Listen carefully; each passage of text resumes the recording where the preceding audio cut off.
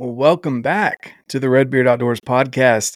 I'm Jonathan, your host, and here at Redbeard Outdoors, I talk about faith, family, fitness, and the outdoors. I am personally on a journey on my own to become a better version of me. I am currently 31 years old, and man, that sounds so old. But man, I'm just loving life. I live in Utah. I have an amazing family. I have 5 children. I have a beautiful wife.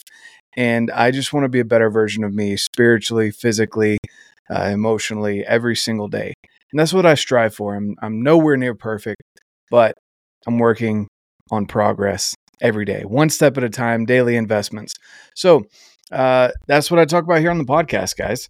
And I don't do a lot of editing. I don't do anything too fancy. I'll trip over my words and just enjoy talking to you. Thanks so much for tuning in. I really do appreciate it. If you're new here, just know that today being Tuesday, it's Tinkering Tuesday. Usually it's gear reviews, but I'm going to be throwing in some mindset or some storytelling as well, tinkering with your way of doing things, not just with gear. I love gear. I'm a gear nerd.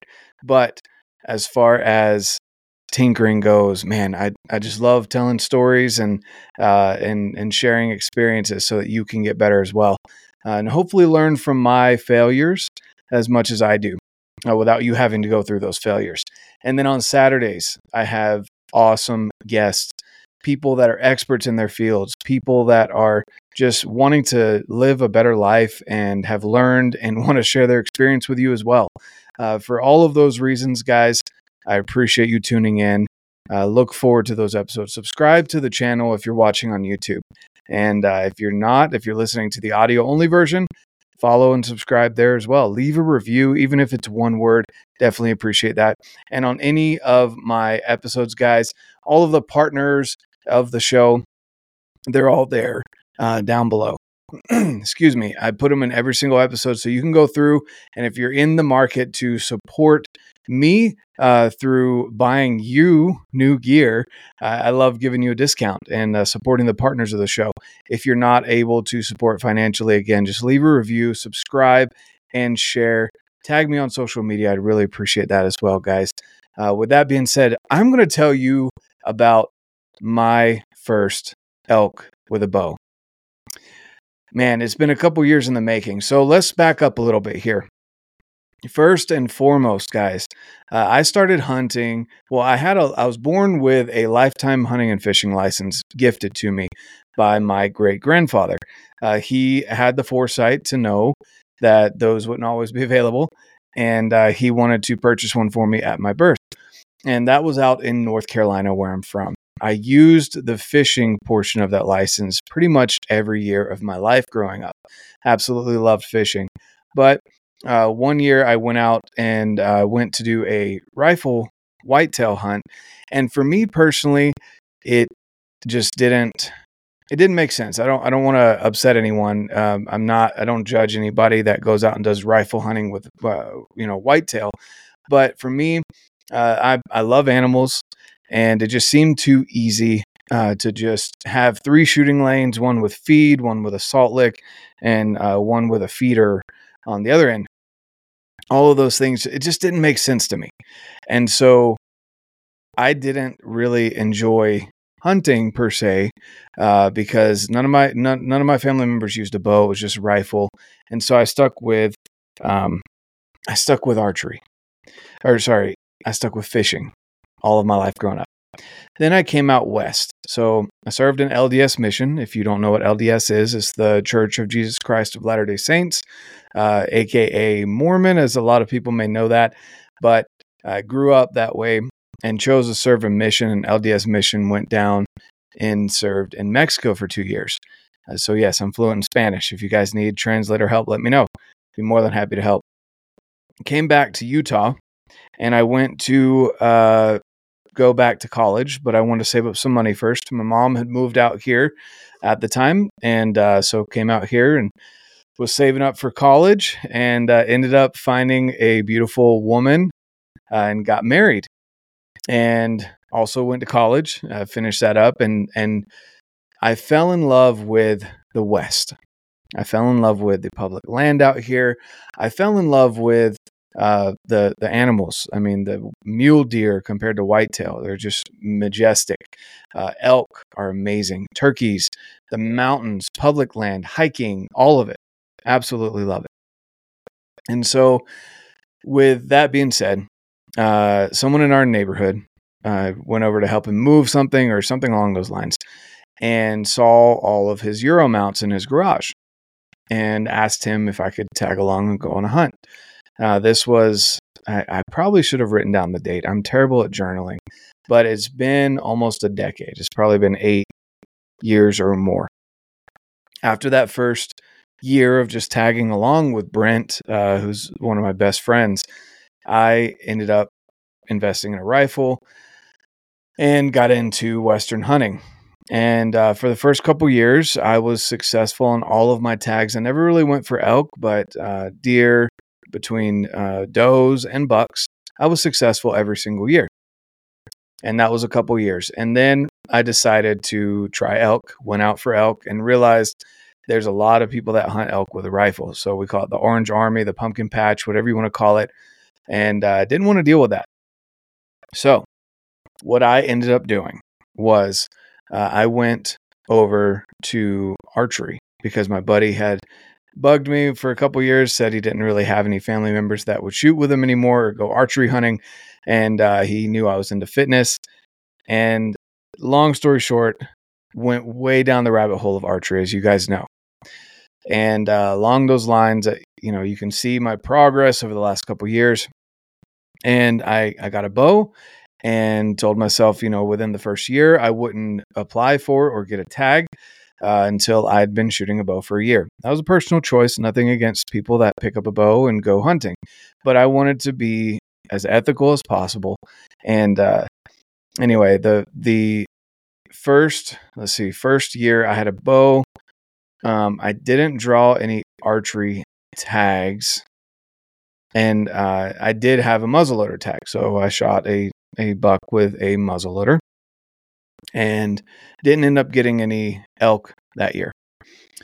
Learned a lot, saw some elk for the first time in person, and I fell in love with the creatures. I say first time alive in person.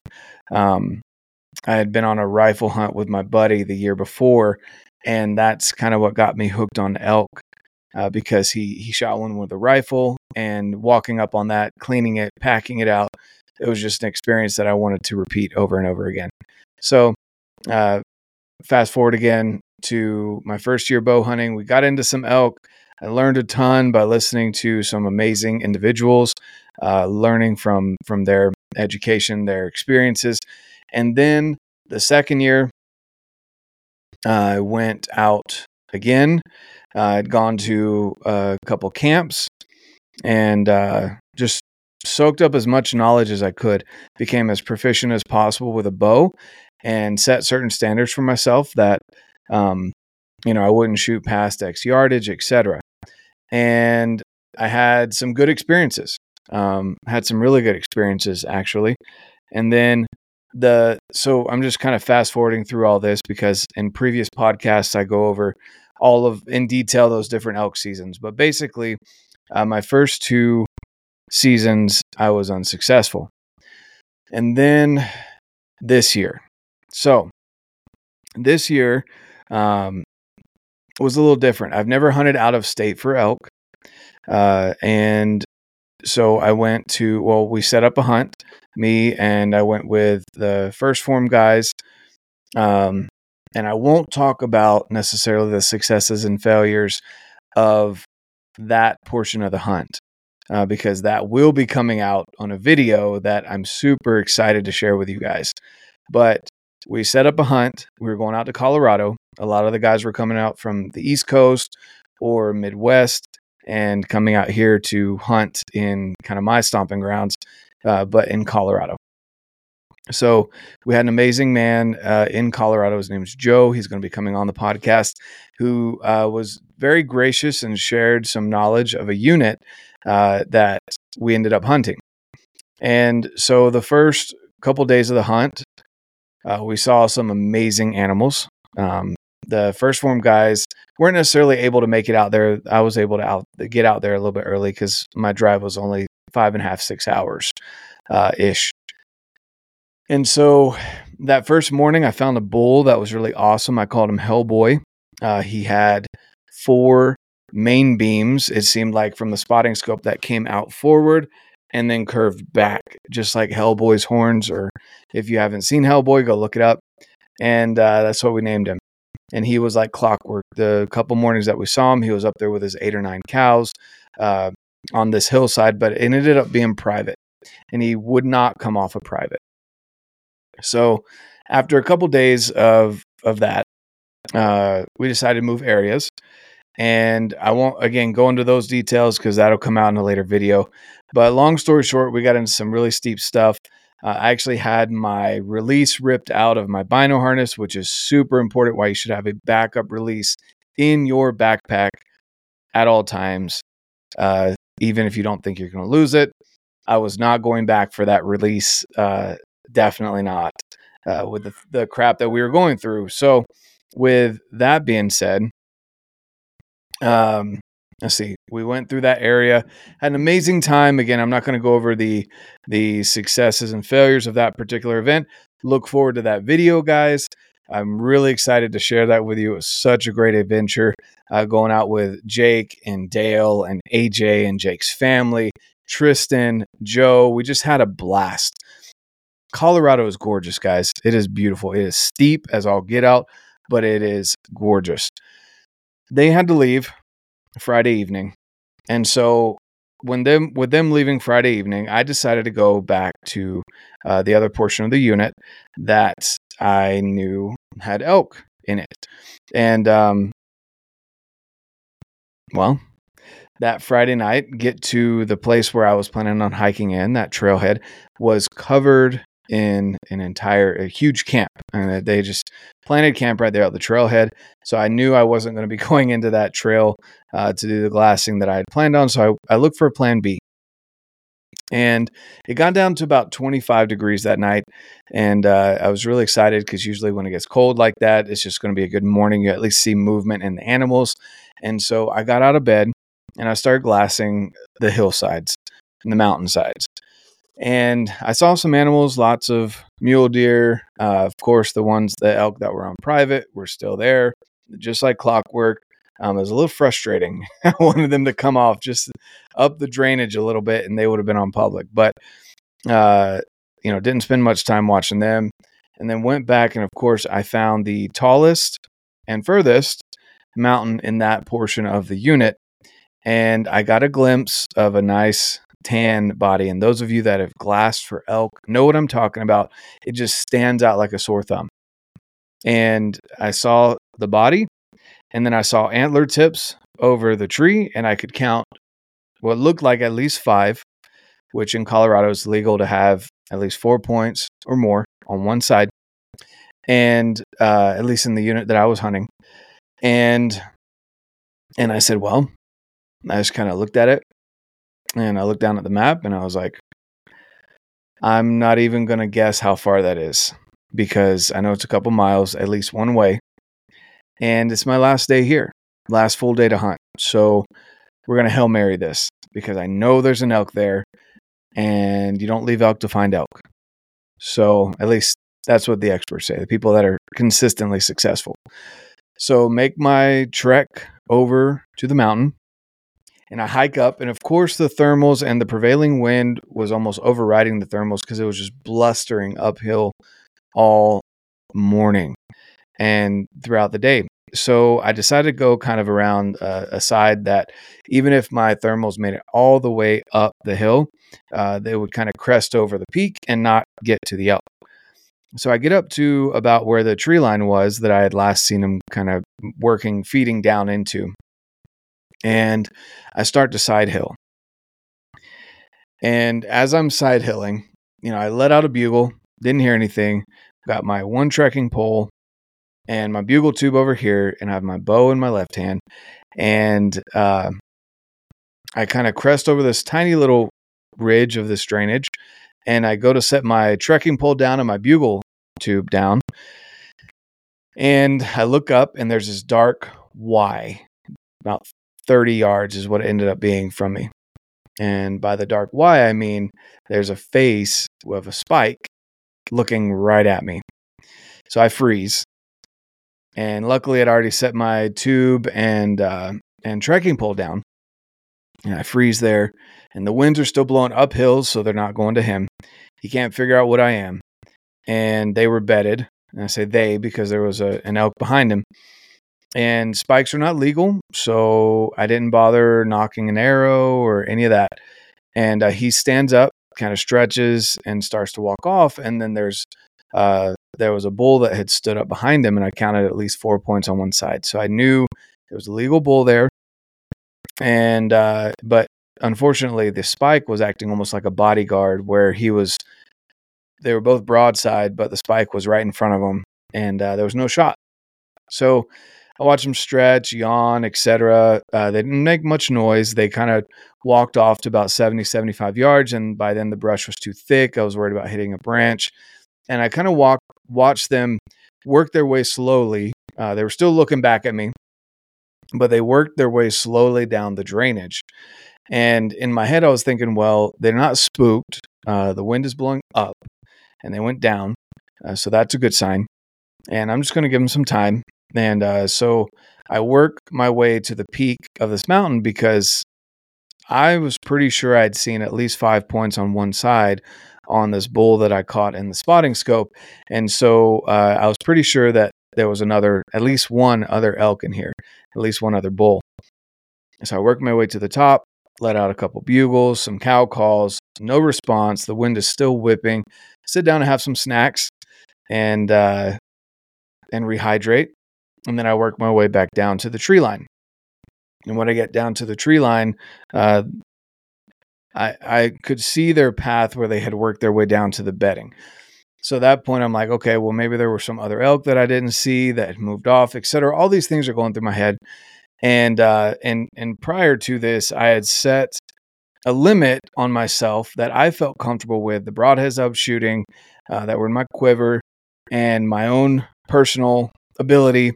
I felt comfortable shooting an elk at 70 yards as long as it was presented similar to a broadside. I'm not going to shoot a frontal at 70. I'm not going to shoot a quartering 2. That's probably one of the worst shots, in my opinion, that I would try not to shoot. And then, quartering away, etc. It has to be a good size target for me to shoot at 70. But that was my limit. And so I start working down the drainage a little bit. And as I'm working down the drainage, I just pause for a second and look at the map because at this point I'd lost their tracks. There was a lot of brush, etc. So there wasn't really any definitive tracks. They weren't running. They obviously weren't bleeding or anything. So I kind of lost their tracks a little bit. I figured where they would go following the contour lines and looked at the map, and there was a spot where there was it wasn't a cliff, but it was a really steep back wall, a bench, some shade. And I just kept thinking, like, that would be an amazing spot. If I was an elk, that'd be a great spot to bed. You're protected from the back. It's all crunchy around you. So if anything tries to approach you from either side, you're going to hear it. And the wind's blowing just crazy uphill. So you'll be able to smell anything that's coming from below you. So I get kind of to the edge of this little ridge there. And I said a prayer. And now just about any time I go out hunting, I say a prayer similar to, provide me with a shot opportunity if it's your will. And I understand that if it's not, it's not. But, if it's in the cards for me, I'd appreciate at least a shot opportunity. And then at that point, it's within my power to make that shot. And that's something that you train for all year. I firmly believe that you should be training year round with your bow, get comfortable with it. So I say that prayer, I look up, and I'm getting chills. The bull was sitting right there. And at first I was a little spooked because you got to understand the brush was kind of loud that day. It was almost like walking on popcorn. And he was broadside to me, but his head was kind of angled towards me. And I mean, this is a steep downhill slope. Just to give you an idea, it was almost a 30-degree downhill slope from where I was to where the bull was. I couldn't see the spike, and I knew the spike was with him, so I was concerned about spooking the spike and making him run. And two, I thought he had seen my movement. Well, I pull up my binoculars, and I see that he's dozing. He's not looking at me, he's dozing. So I take 2 steps to the right where the trees were blocking his view of me, and I basically had his entire body. It was almost like Total Archery Challenge, where I could pick a spot and fling the arrow. And I then at that point pull up the rangefinder, and I could take a breath, take my time, pull up the rangefinder, and with the angle compensation, he was exactly 70 yards at a negative, I think it was 25 or 26 degree slope downhill. So, I dial my sight, get it to 70, and the elk, the way he was positioned, because he was bedded, I was concerned that if you know the anatomy of an elk, and I'm no expert, but from what I understand, their shoulder blades are really thick. And from what I've seen personally, the shoulder blades are really thick. And then when they lay down, their rib cage almost kind of compresses a little bit. So it forms this really nice barrier protection around their vitals. So I decided to shoot more towards the back of the lungs and liver, kind of in that area, back lungs, liver. And so with that, I decided to shoot this mechanical, which the Evolution's mechanical. I want to say it's the Hyde. See, Dr. Jekyll. I always get this confused because the Jekyll and Hyde. Either way, the Evolution's broadhead mechanical, which is just a crazy, awesome mechanical broadhead. But I chose a mechanical because I wanted there to be a bigger hole, more damage caused, because I knew I was shooting him a little further back than if he was standing broadside where I would shoot. So I chose the mechanical, and here's just, like I said, the wind's blustering uphill like crazy. And all I remember between the time I put the arrow on to when I got started with my shot process is it felt like the wind died. And I got these kind of horse blinders on to where I was super focused. I wasn't shaky. I was still. And all I remember is drawing back. And when I drew back, I don't remember feeling, and I'm drawing, I think it's 83 pounds ish, and it's a smooth bow, but I don't remember feeling the draw cycle at all. And this is the cool part is I drew back. I had plenty of time. I leveled my bubble. I went through my entire process. So I draw back, and I'm using the stand clicker here, the stand C. I draw back, and I'm looking down. Now I've got my bubble. It's level. And then I hinge down and check the bubble again. It's level. My pin is just buried in that spot just behind the shoulder blade. And he's just behind the shoulder blade. And then I take that breath and I roll. And then you can hear this. That little click right there, guys. That little click in the stand C did its job. And what that job is it brings me back to the moment to where I say, here I go. And all I remember, and man, it sends chills down my back every time I think about it, was everything just seemed to be perfect. The wind seemed to have died. The bubble was level. And I just pulled through the shot, and it was an amazing, clean break. And then I hear a thwap that So I knew I hit him. He popped up and then ran about 20, maybe 30 yards at the most, and was still within my line of sight. And he stops, and he just kind of hunched. And I saw the spike run over to him as well. And I pulled up my binos, and I confirmed a solid hit. 2 holes, the arrow had gone straight through and had done his job. And he bedded right there. Now, it was again, a further back shot. So what I decided to do after watching him for a little bit of time was I pulled out, marked a spot, and I didn't want to bump him because, like I said, they picked a really great spot to bed. If I'd gone around either side, it would have bumped him. And you know what can happen when they start to run? They can run forever. And I didn't want those chemicals, those hormones pumping through him when I was about to harvest his meat, to be honest with you. That was another thing too. And so I watched him for a while. And when I knew it was going to take him a little bit of time to pass away, I pulled out and walked back out to camp. On my way out, I got to experience pretty cool chuckles. There was a bull, a good 5x5 that was not too far away from me, within 100 yards. I walked off. I got to watch him walk off. Got some footage of him, and then there was another smaller raghorn that got bumped, and he ran off on my way out. And then I met Joe. I'm back at the truck. He was super excited, and we had a good meal. First thing in the morning, we head up there, and I think it was a really good decision to leave him because by the time we got back up there, I mean, there was blood everywhere, guys. I mean, it was an amazing shot. The arrow did its job. I put it where I wanted it to go. The broadhead did its job. It looks like, and I'm going to call this bull, and this is him right here. I'm going to call him Resilient. That's going to be the name I'm giving him. But Resilient it looked as though he had stood up in the night to rebed one more time and toppled over just from blood loss. So I know I made the right decision by pulling out and getting there first thing in the morning.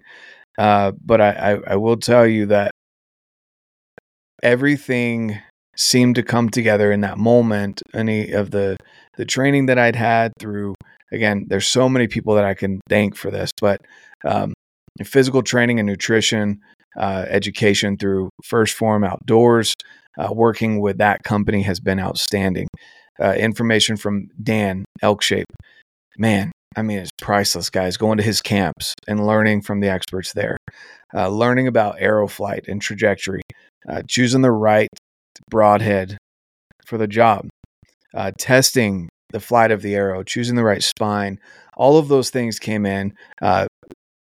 Joel Turner, Shot IQ, Stan with the C, the clicker, that whole process, the shot process that I practiced time and time and time again, where I didn't feel the jitters until after the shot and I saw him bed down, and I just broke down in tears and was super excited and thankful for everything. Wild Arrow for getting the bow set up, PSE. There's so many things, guys, that I'm so grateful for. And I give a shout out to so many people. My wife for taking the kids for 10, 11 days, over 70 miles plus vertical and everything else that went into that. Joe for coming and helping me pack out. I mean, there's so many things that go into this success story here. But really, guys, it comes down to making sure you have the right equipment. And when I say the right equipment, it doesn't have to be the newest, fanciest, shiniest stuff, but stuff that you can be confident in is going to do the job when the time comes. So that when it comes to making that shot, all you have to do is go through your shot process. And you learn that shot process and you practice it over and over and over again. Guys, I'm no expert. This is my first elk with a bow. First bull. I use a 5x4 right here. Gorgeous bull. Absolutely healthy and just amazing. And I'm so grateful for everyone that chipped in on this. But be confident with your equipment. You don't have to have the newest, shiniest, best stuff. Be confident with it. And then practice, repetition, over and over and over again. And it took me 3 years to get that bull down. 3 years of work in the gym, 3 years of rucking, 3 years of learning elk, of learning from experts and people that have way more experience than me, that are learning from their own mistakes and teaching others. All of those things, guys, are key. So again, I'm super stoked to share that story with you guys. There's going to be many more to come. I still have tags to fill. It's going to be a great rest of 2023. But if you have any questions or concerns or anything about the gear, like the release, why I like the clicker, here's the arrow that took out Resilient. I'll show you guys the broadhead.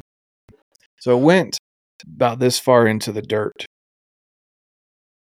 So, but I'll show you. I mean, this broadhead, if you've never seen the Evolution mechanical, my goodness. Look at that thing. It's got that kind of fixed cut on contact, and then it's got that, it's almost a 2-inch, if not a 2-inch. I think it is a 2-inch cutting diameter. Either way, the MFJJ half search right there, Podium Archery, Victory, RIP, TKOs, 250 spine, and then the AAE hybrids with an extreme helical. I understand it's extreme. First Form Outdoors fletchings and Wild Arrow. All of that's the gear, guys, but really what it came down to was being confident with it and then following my process. So I'd love to hear down below. Drop it if you're watching on YouTube. What is your shot process? What questions do you have? And then, again, guys, I'm not trying to pose as some expert, but I do want to share this experience with you and what I know kept me calm and gave me the experience that I'll always remember. I won't have to say, "Oh man, I don't know what I was thinking when my shot went off." I could walk you through every single moment of it. It's clear as day to me, and I will always remember that with this guy right here. So, if you have any questions, drop them below. If you're listening on audio, shoot me an email. Again, leave a review. I really appreciate it, even just one word, and shoot me a message on Instagram. I'd love to hear from you guys. And share your successes with me as well. I absolutely love seeing when people tag out and have cool stories to tell. And heck, maybe even get it on the podcast here. I'd love to hear those stories and share them with others. So with that being said, guys, thanks so much for tuning in. Really appreciate you. And of course, get out, live your life, and love it.